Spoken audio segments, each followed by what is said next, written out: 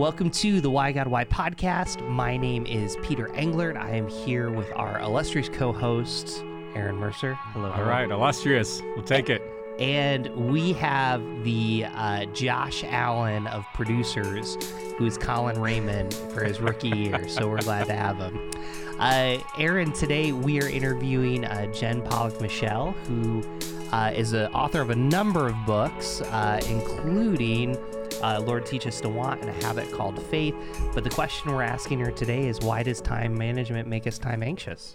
Yeah, I'm excited about this this conversation. I think it's going to be good. It's something that many of us are often thinking about, time and not having enough time, and why do we feel that way? So anyhow, I'm very much looking forward to this and looking forward to the insights here. And we're just so glad to have you on the podcast. Would love to. I don't know. I wonder.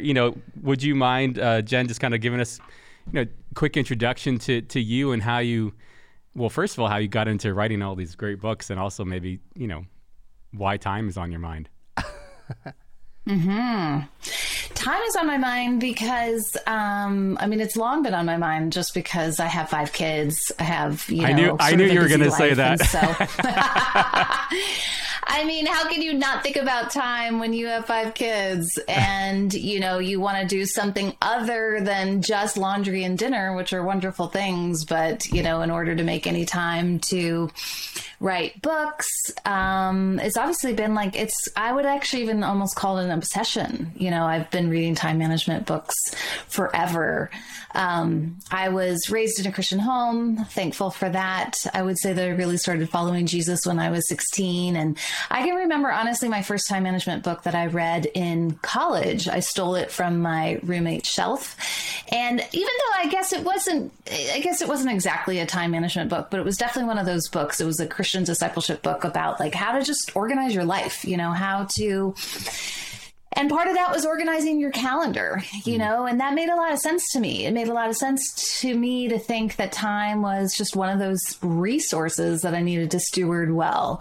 And so that sort of catapulted me into decades long interest in reading time management books. I can remember when I was a young mom and I had a friend who introduced me to David Allen, Getting Things Done. Most people who are time management people know all about David Allen.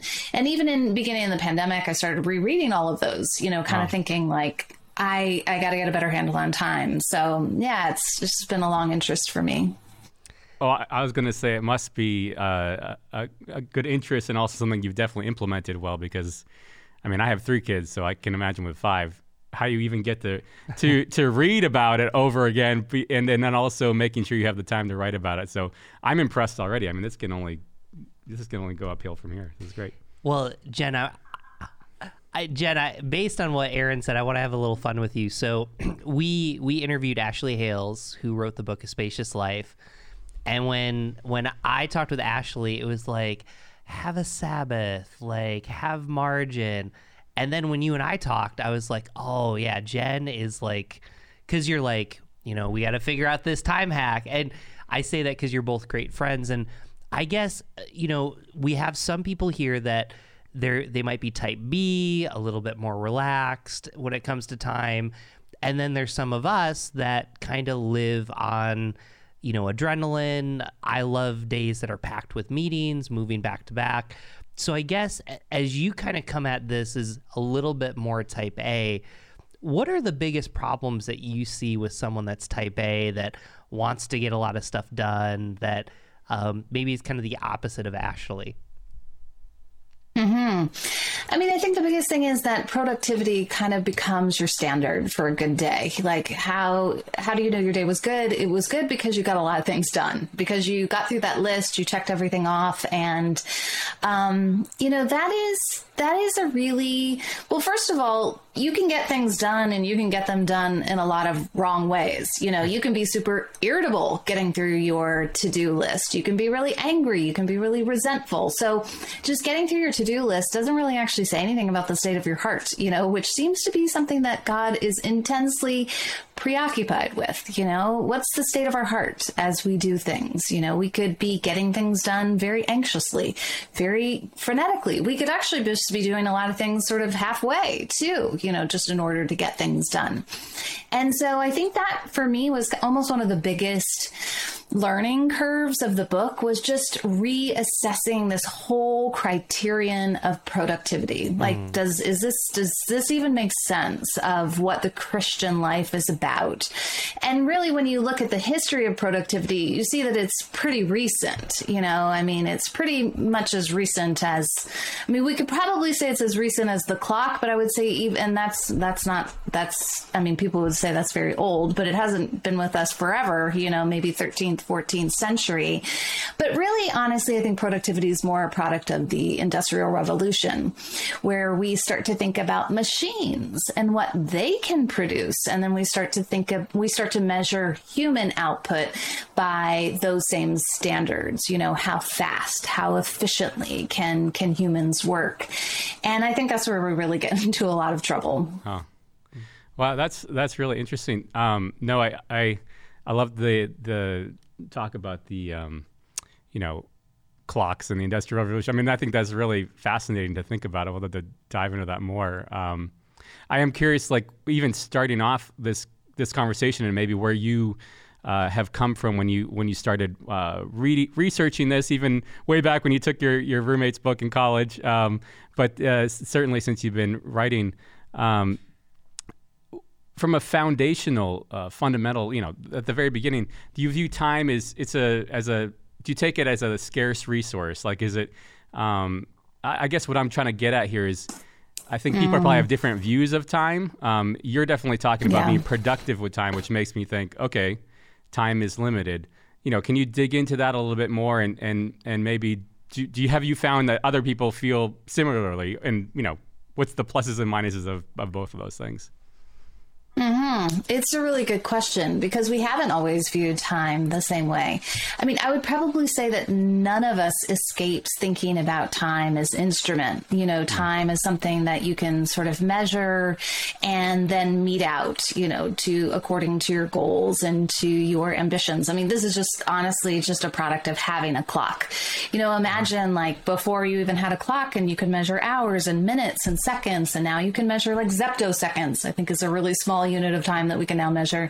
You maybe didn't have as much anxiety about what you were supposed to do with all those units of time. Right. Imagine like when you look at your wallet and you see dollar bills, like you feel as if like now you've got to be responsible for them and spend them in wise ways. And time becomes currency when it's something that we can measure. And it's interesting. We've measured time a lot longer than we've had the clock.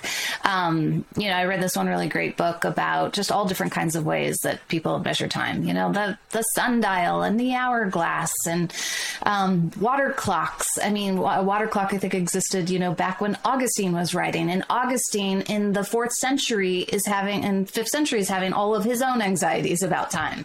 So I think time anxiety predates the clock, for sure. But I think now that we have the clock and now that we have ways to measure output of work, it sort of drives us to feel really anxious about that, to feel that, and it leaves us honestly thinking that we should move like machines. And I think that's where it gets really problematic, because the human body isn't a machine, it's why you can't just, tune up the machine and keep it running 24/7. Like you do need to sleep, right, and you do need to take Sabbath.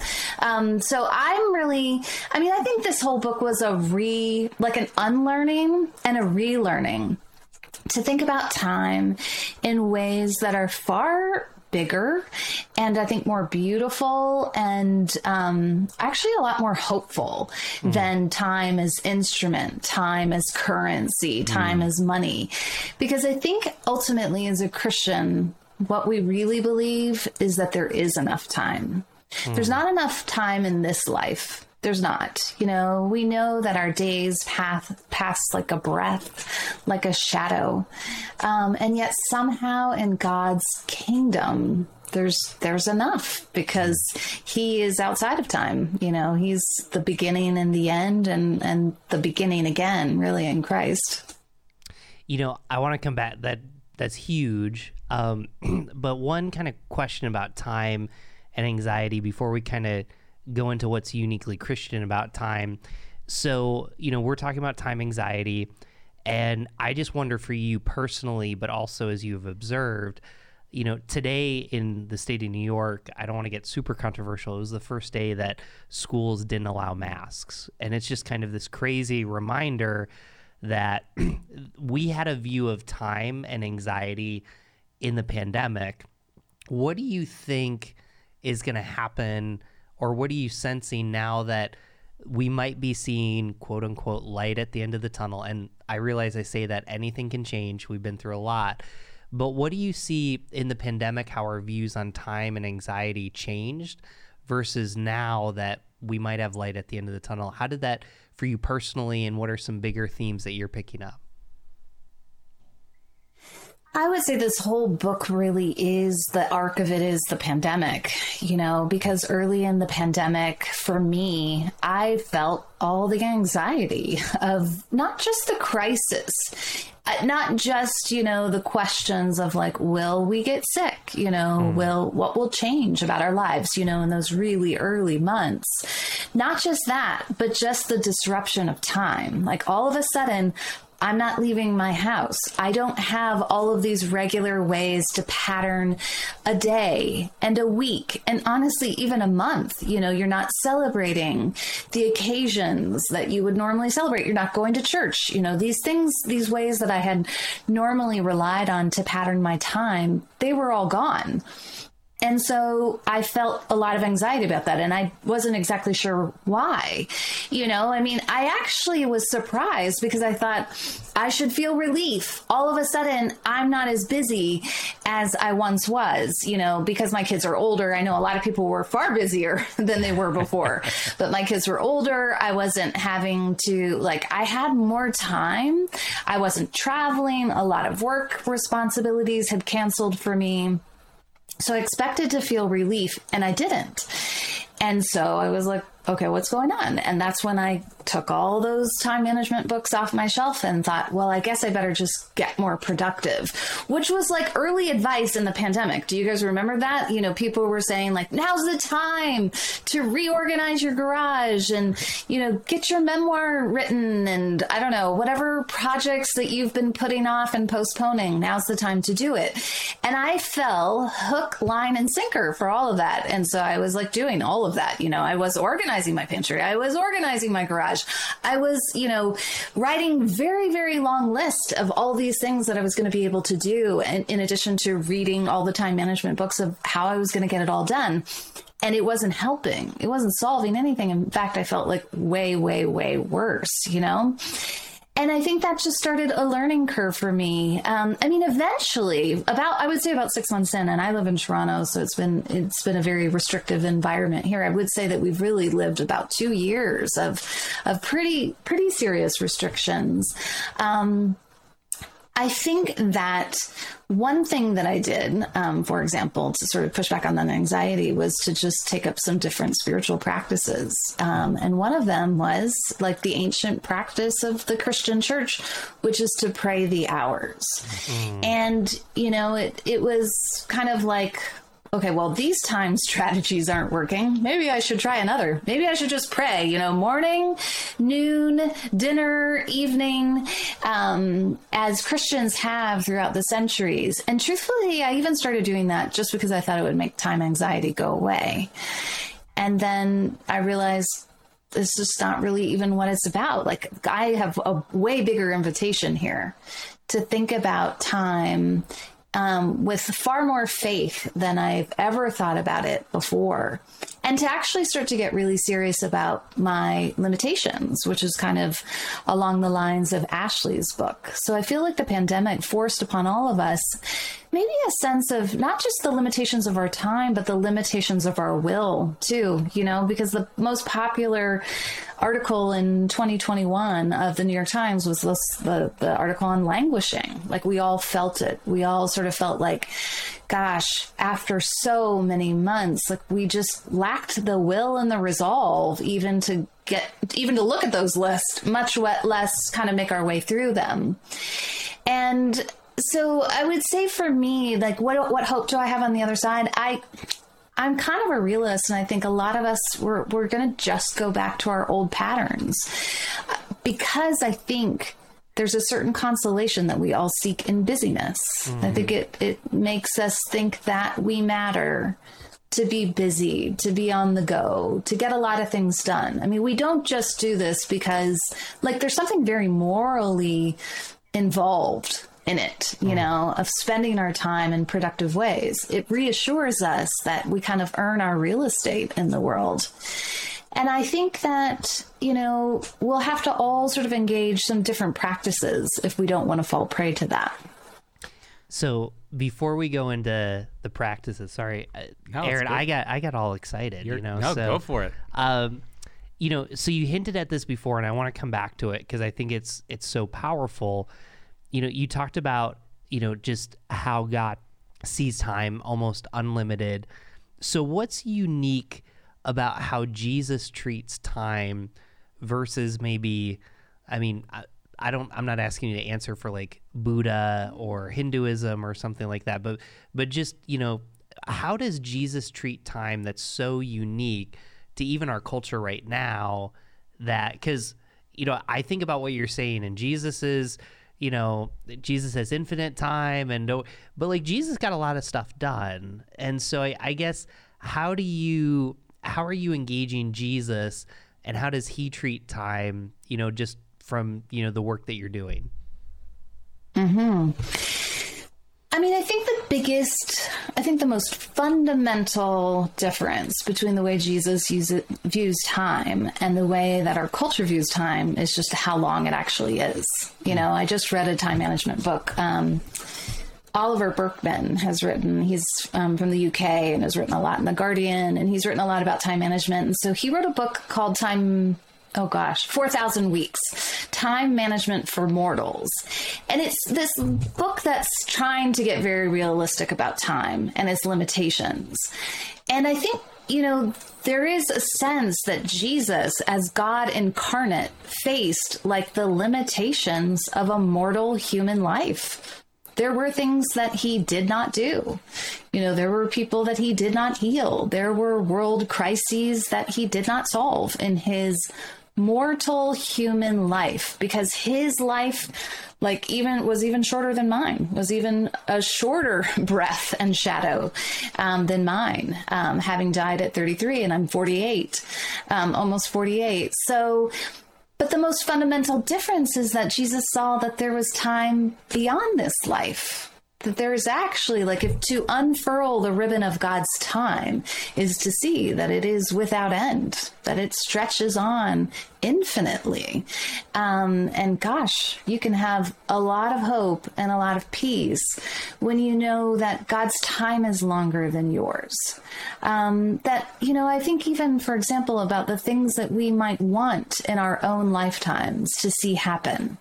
Maybe we want them for our children. Maybe we want them for the world, or just for our neighborhoods or for our cities, and we don't see them happening in our lifetime. Well, the hope is that God's time is longer than ours, that God will make time to do things that we would never have time to do. And so I see in Jesus, as I read the Gospels, like a complete lack of hurry. No sense of worry that the time is going to run out, that somehow that he has to fret in order to make sure that he gets through that list that's so important, How does he say, for example, on the cross, that it is finished the work that God has given to do, it's finished, it's complete. I mean, that can't mean every single person healed and saved from their sin, but the assignment given to him by the Father, that was done. And I think that is what's open to us as Christians, is a settling into that confidence that, my life is a mere hand's breadth, I think is how the psalmist says it. And yet that's going to be long enough for whatever God asked me to do with this life, with these hours, with this body. And it'll be a speck. But God's doing so much more than just me. And so it's paradoxical, really, because on the one hand, it's a great humility. Like my life is so small. And yet it's like a great confidence, and I think courage too, that whatever God gives me to do with each breath, each hour, each day, each year, I'll do it in obedience and by his grace, and knowing that somehow it contributes to this larger project of the kingdom coming and his will being done on earth as it is in heaven. There's a lot of powerful stuff in there. Thank you. I like that. I think it kind of reminds me sometimes of some of the conversations we have about even, money or other resources like that. When if we view them as having a scarcity and that it's all on us to, control that somehow, and to somehow we have to, I guess everything's on our shoulders, basically. And kind of time is, in some ways, I think time, you referenced it as we can view it as a currency, which I think is true. There's the whole time is money conversation, but even what I think what you were just hitting on, I think was really powerful, is that if time is something we feel like it's all on our shoulders to do, to change the world or do whatever, or change our lives, it's all on us, that the clock might run out on us or something. It's different than if you view it as God gave me time. There's kind of there's a liberation in that. And yet at the same time, maybe this is what I wanted to get at, is there can also be there's a lot of responsibility there too. I think there's a freedom in going from time is something I need to, it's all on me to figure out what to do with time, versus how do I steward the time I've been given, knowing that the provider, if God wants to take me right now, he will. If he wants to give me another 100 years somehow, like with medical advances, I don't know, he will, so I guess the question I wanted to get to now is, if we view time more as something that we're stewarding, from all your conversation, all your writing, your research, what sort of time management principles are good that we should hang on to without getting anxious about them, not letting anxiety come in? But do you have a recommendation on things that we should be gearing ourselves to as far as time management goes? How do we take the good without throwing the baby out with the bathwater? It's funny because I think it was 1973, there was this very popular time management book, and I don't remember the name of it. I think the name of the author was Alan Laken. And so he basically says, you've got three alternatives in life. You're going to drift, you're going to drown, or you're going to decide. And in that kind of trinity of verbs there, I think there's something for us there. I think on the one hand, I want to say we don't always actually get to decide. I mean, obviously time management is this whole industry and genre of literature to kind of help people decide, help people make better decisions with their hours, with their days, help them align their intentions, their life goals and purposes with what they're actually doing.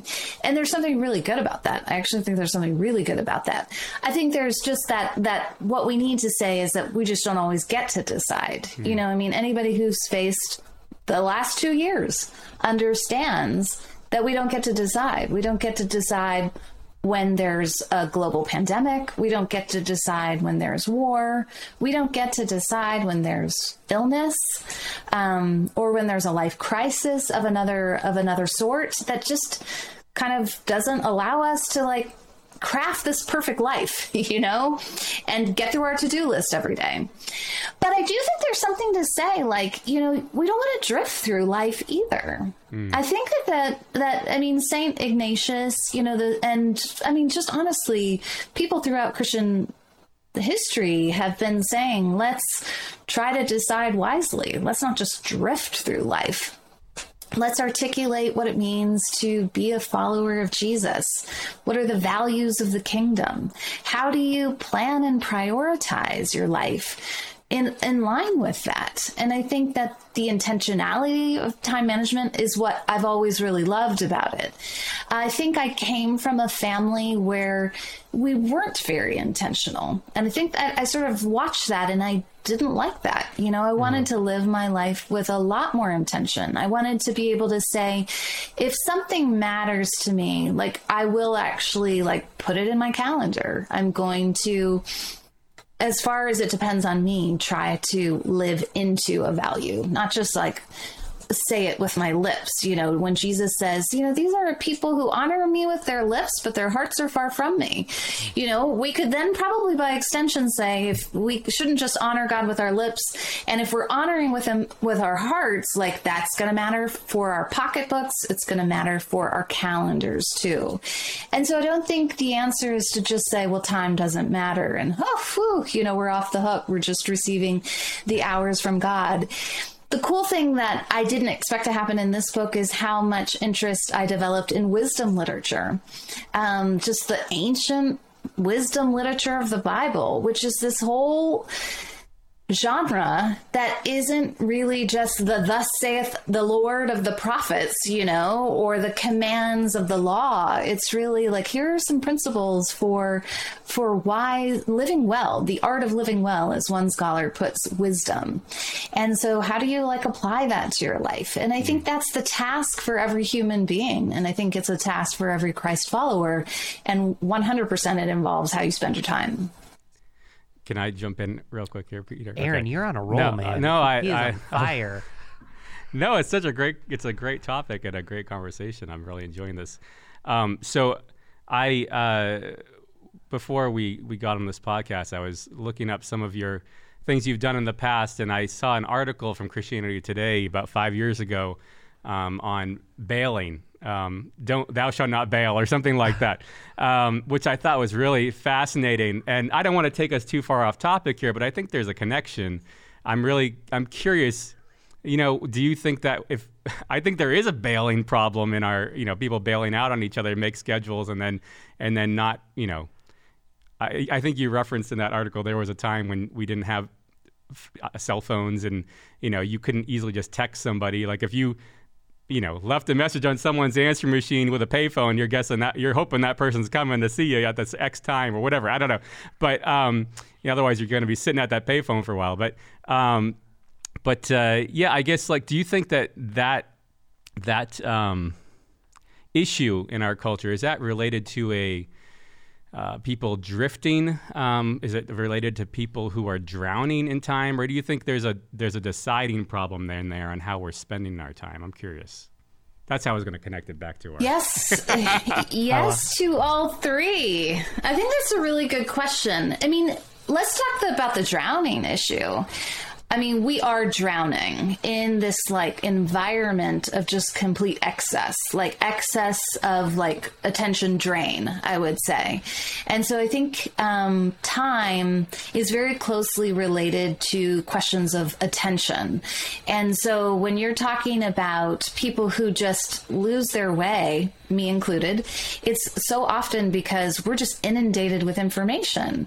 We've got 1,000 things kind of pinging at us at the same time, and it's just hard to focus. And so I think that's very much in line with this conversation. Drowning is a real problem. And I think the technological environment is also always kind of seducing us to believe that more options are better than fewer ones. And really, more options just often lead to overwhelm. And so I think sometimes people bail because honestly, they've just overcommitted and they don't even really have a sense of it until they like get into the moment and they're like, oh my gosh, I'm legitimately overwhelmed. And so there is this notion of saying, you know, time is a very fixed resource and how are we going to spend it? I think that there's honestly this like spiritual practice of calendaring, as my spiritual director calls it. She calls it like the spiritual practice of calendaring. Like literally sitting down with your calendar should be considered a spiritual practice. Like whether it's, you know, the Sunday before the week ahead, or it's, you know, the first of the month for the month ahead, or whether it's, you know, for a year's time, you know, I mean, all these units of time really matter. And when we kind of put those hard questions to ourselves of like, am I doing what really matters? You know, are the things that God's called me to do? Or do these commitments, for example, reflect things that I feel I should be doing because other people think I should be doing them? Or do they reflect, a sense of laziness? You know, like I can't really be involved with X because I don't know, I just can't muster up the will, you know, to do something hard. So the deciding like is a practice, you know, it is a practice that you actually do with your calendar. And we just have to sort of recognize that the environment that we're in, the conditions that people are in right now have to be addressed, not just the will and the decisions, if that makes sense. You know, so to go back to the bailing issue, we could just tell people, stop bailing, which I sort of do, I guess, in that article. Stop bailing. But I think it can be more helpful to say, why does this happen? Right. Does it happen because you get yourself overwhelmed? Well, how does that happen? And then sort of like taking it back multiple steps so that people can start to understand the real, I would actually say, cost it takes, the cost of calendaring, because that's what really happens. We have to say no to things, and we don't like that. We don't like to disappoint people, and we don't like to miss out. And we're afraid sometimes that, you know, we might miss out on that really great opportunity. So it's always hard to say no. So, you know, based on what you just said there, I want to come back to another thing that you said. You said that during the pandemic, you developed the spiritual practice of the prayer of hours. You've talked about, you even said that there's a spiritual discipline of calendaring from your spiritual director. So I like that, by the way. I thought that was really cool. I like that too. I think we're going to do that. So you've also written a book called A Habit Called Faith. And I guess I want to join these things all together because, you know, I think that we have this idea that if we read our Bible for 3 months, that we're going to hit Eureka. And it just seems like, even from what you're talking about, making the right choices, not just willingness to do it, putting it on the calendar, but that we need to have a realistic approach to our time and also those spiritual habits that are going to change us. But we might not feel like, you know, we're a Jen Pollock Michelle after reading the Bible for 3 months, like, you know, quoting things like that, like, especially if we've never done it. So I guess, how do you help people, you know, who like want to put these habits in their life, they want to change, but like, again, it's the time thing. How do you help people kind of say, hey, there's a bigger picture to this, it's worth staying in, but also holding that tension of not, there's some of us here, like I've been reading my Bible every day since 4th grade. Now, I say that for the unhealthy reason of I was scared that Jesus wasn't going to love me because I grew up in a Christian. So there's another side to that. But I guess in relation to time, in relation to habits, what's the best way to have that relationship, but also with eternity, dare I say, just the long view for people? Mm-hmm.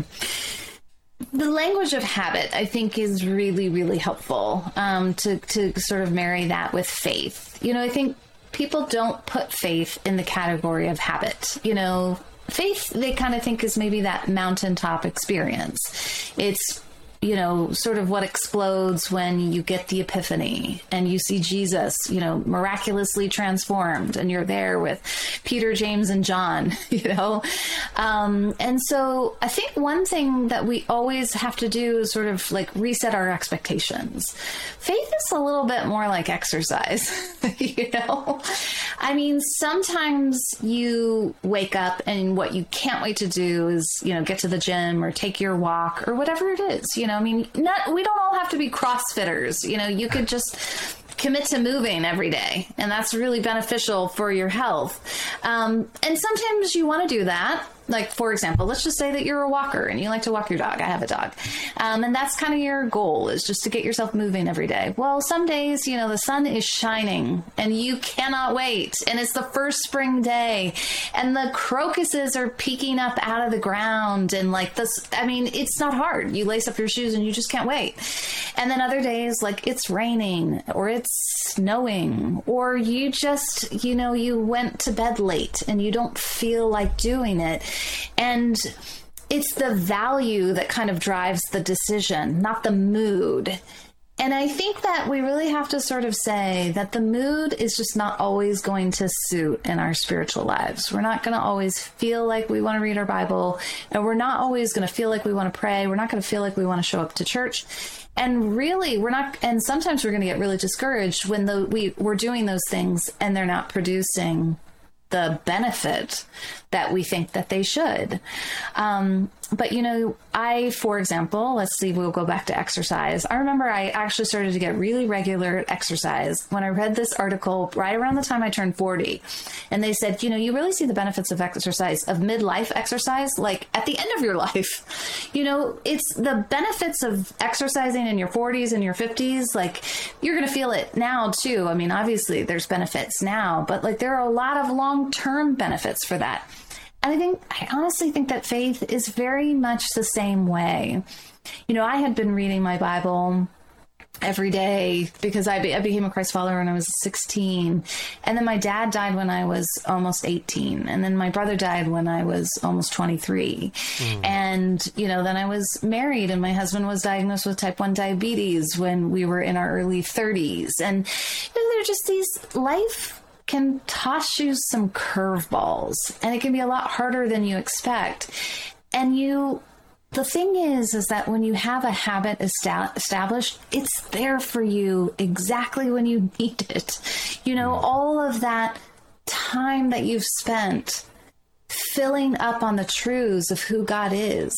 Like, you're going to be late to the game when life kind of turns a corner and heads somewhere unexpected. But if you've been doing that for 5 years, maybe you didn't need to know that God would be with you through the valley of the shadow of death. But having read that, I read that every year in my Bible reading plan. And then the 7th year is the year that you miscarry. And it suddenly becomes so real to you.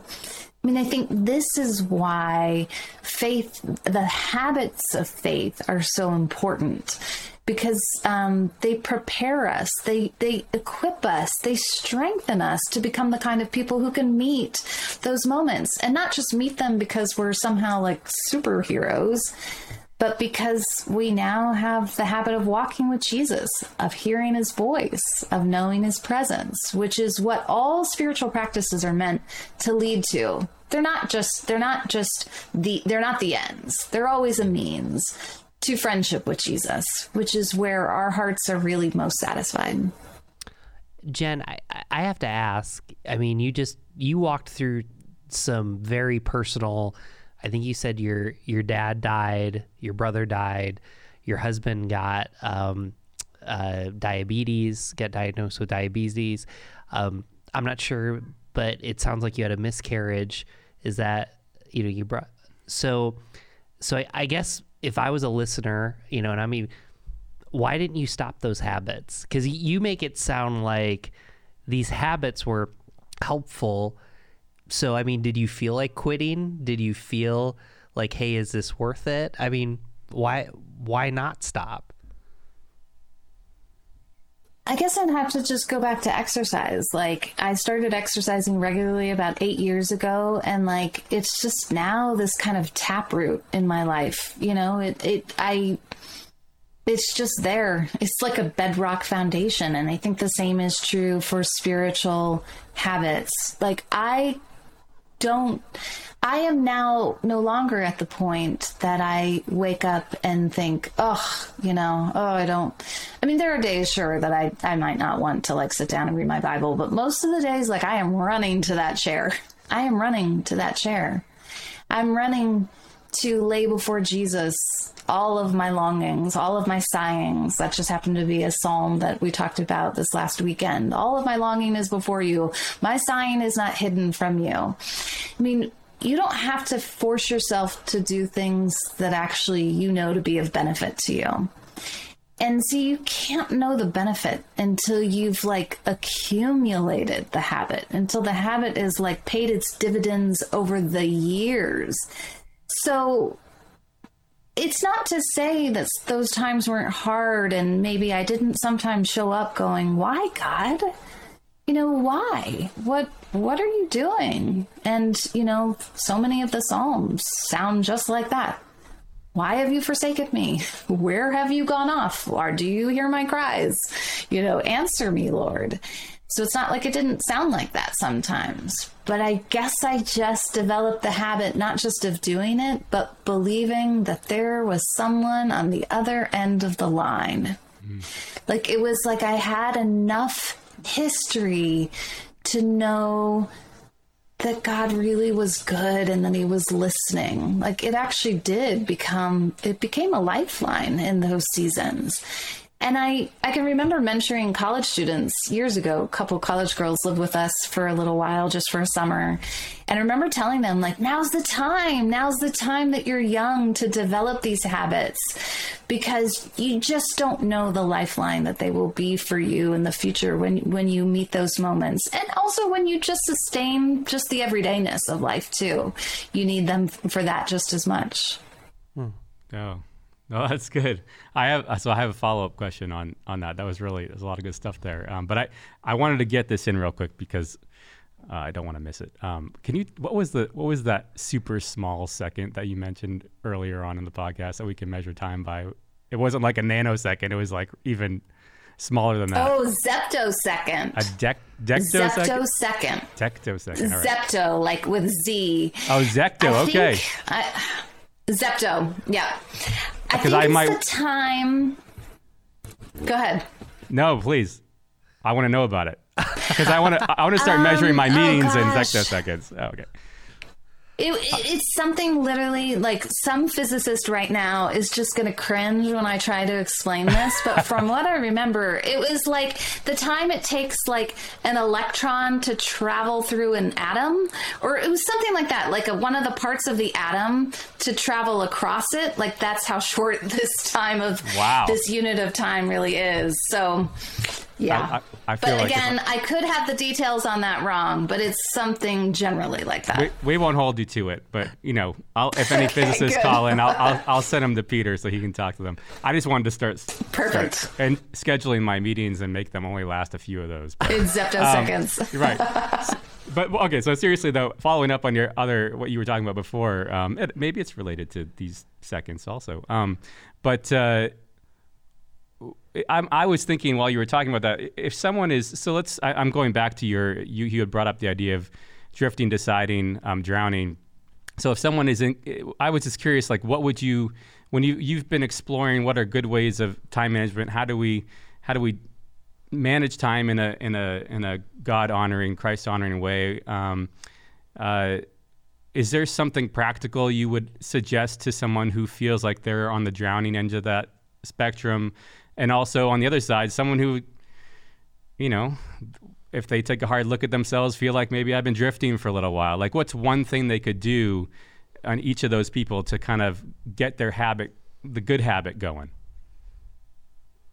First thing I would say is take a social media fast. And I would say probably get really honest, even maybe get some serious parameters around how you use your phone. You could do TechWise Family, for example. Like they do like an hour. The phone is off an hour a day a week a year. I think we're doing the Common Rule right now with our small group, which is wonderful too. And he talks about going to scripture before you ever even pick up your phone. One of the things that this is another habit that developed for me during the pandemic, kind of unintentionally. I honestly don't even know how it happened, but I started to just turn my alarm off on my phone, and then I would just leave it beside my bed, and then I would go downstairs and I wouldn't even look at it. I would, for like an hour and a half, I'd just meet with Jesus, exercise, make my coffee. And I cannot tell you what that habit has done for me, because all of a sudden it's like I'm sort of it's an attention practice as much as it is a time practice. I think what people, when they're in this kind of mode of like, I'm drowning, I'm drifting. Well, you're drowning because everybody's competing for your attention, so, and you're drifting because everybody's competing for your attention. So you've got to kind of close yourself off a little bit, and then you've got to channel. You got to like turn the dial to start listening to what God says. You have to be ruthless about that. I really do believe. I mean, there's a reason why Jesus said, if your right hand causes you to sin, cut it off. Don't dilly-dally about these things. And I think technology is just a huge part of this. I notice, for example, like a lot of my anxiety sometimes is related to technology, because like I'm always sort of in this mode of thinking I should be doing things faster, because like my phone can always do things faster. And as soon as I like set it aside, like I kind of like re-enter the real world of like my body. Well, it has its pace, and the day has its pace. And honestly, even to be more open to the interruptions of my real world, not just the interruptions of my phone. Like once you add the interruptions of your phone to the interruptions of like real life, you're drowning. And so I think being ruthless about your technology is a really good first step. That's great.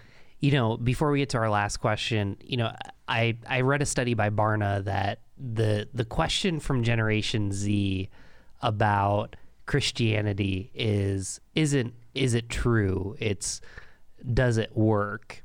And so I think what I'm hearing from you in this focused on time management and time anxiety, what you're saying is Christianity works in ways that you just can't see or understand until you've experienced it. Is that what you're saying? Mm-hmm. I'm absolutely saying that. I'm saying there's a reason why Jesus said in the Sermon on the Mount, which of you by being anxious can add a single hour to his life? I'm saying that our time anxiety is super old, and it's much deeper, and it's never going to be answered by a time hack. Even if you do get a kind of, I don't know, get better habits around your calendar, for example. Like there are still these like really, really deep time anxieties, all of us, and Christianity actually orients us to a wisdom that helps us to number our days well. That's how Moses prays in Psalm 90. He says, you're from everlasting to everlasting. Like you were here before the mountains were even formed. Teach me to number my days, so that I can gain a heart of wisdom. I think that's what human beings really want. I think they want to be living in congruence with what really matters.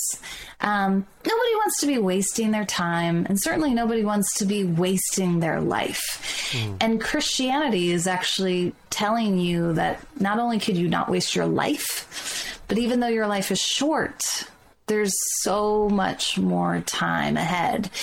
I can just tell you this quick story. I was working on this book, and my contractor, who's done some work on my house, who's doing some work on my neighbor's house. And I saw him one morning, and I could tell that he was upset, and he crossed the street, and I said, what's wrong? And he said, I have cancer. I have 3 spots, on my liver and my lungs. Like, I don't think I have very much time. And so I was literally getting in the car to take my kids to school. And I said, okay, are you going to be here in like 15 minutes? Just wait. And I'm going to make you a cup of coffee. And we're going to sit in the backyard. And And so I came back, we did, and that's exactly what I said to him. He said, I can't believe this. I just want more time. I want more time with my kids. I want more time with my grandkids. And I said, you know what? Time always runs out on us in this life. But there's more. Like there is more in eternity. There's a life beyond this life. And it was just this amazing opportunity, like around this question of like, I just want more time, to be talking about the hope of the gospel. So I absolutely think that Christianity is not just true, but that it's so deeply resonant with our most human longings and desires. Wow. So that's a great place to close with our last question, which is, what does Jesus have to say about this topic? So Jen, what we do is Aaron and I answer, and then you get to like clean up any heresy or anything we get wrong. Okay. Does that sound good? So Perfect. Aaron, why don't you get us started? What does Jesus have to say about this topic? Well, first of all, I just want to say thank you for this. This is a great conversation. And I do think it's an important conversation for everybody, and particularly for followers of Christ. I think Jesus does care about our time a lot. You quoted some great scriptures earlier, and I think there's something powerful to the idea of that we do have limited time, but we don't have to be a slave to the time. We don't have to be worried about the time. We don't have to be anxious about the time. That's really, at least, for me, that's hard. But we don't have to be worried about it, because we know someone who is bigger than that time. And like you said, there's so much more. I do also think that, I think Jesus really cares about how we spend our time. And you had mentioned technology earlier. I think there are lots of distractions in our lives, whether it's technology or whatever. It could be other things too, but that are not. If we were to really stop and really maybe spiritually have the practice of calendaring, we might actually think like, well, maybe that's not what I need to be spending the limited time, or not stewarding the time. Maybe that's not what I need to be doing. So I think there's a lot there to think about and dig into. And short answer is, I do think God cares about it, because He gives us the time. It's something He gives us to steward. No, I love that. The whole time you were talking, Jen, I was thinking about my friend Sherwin, our mutual friend Sherwin.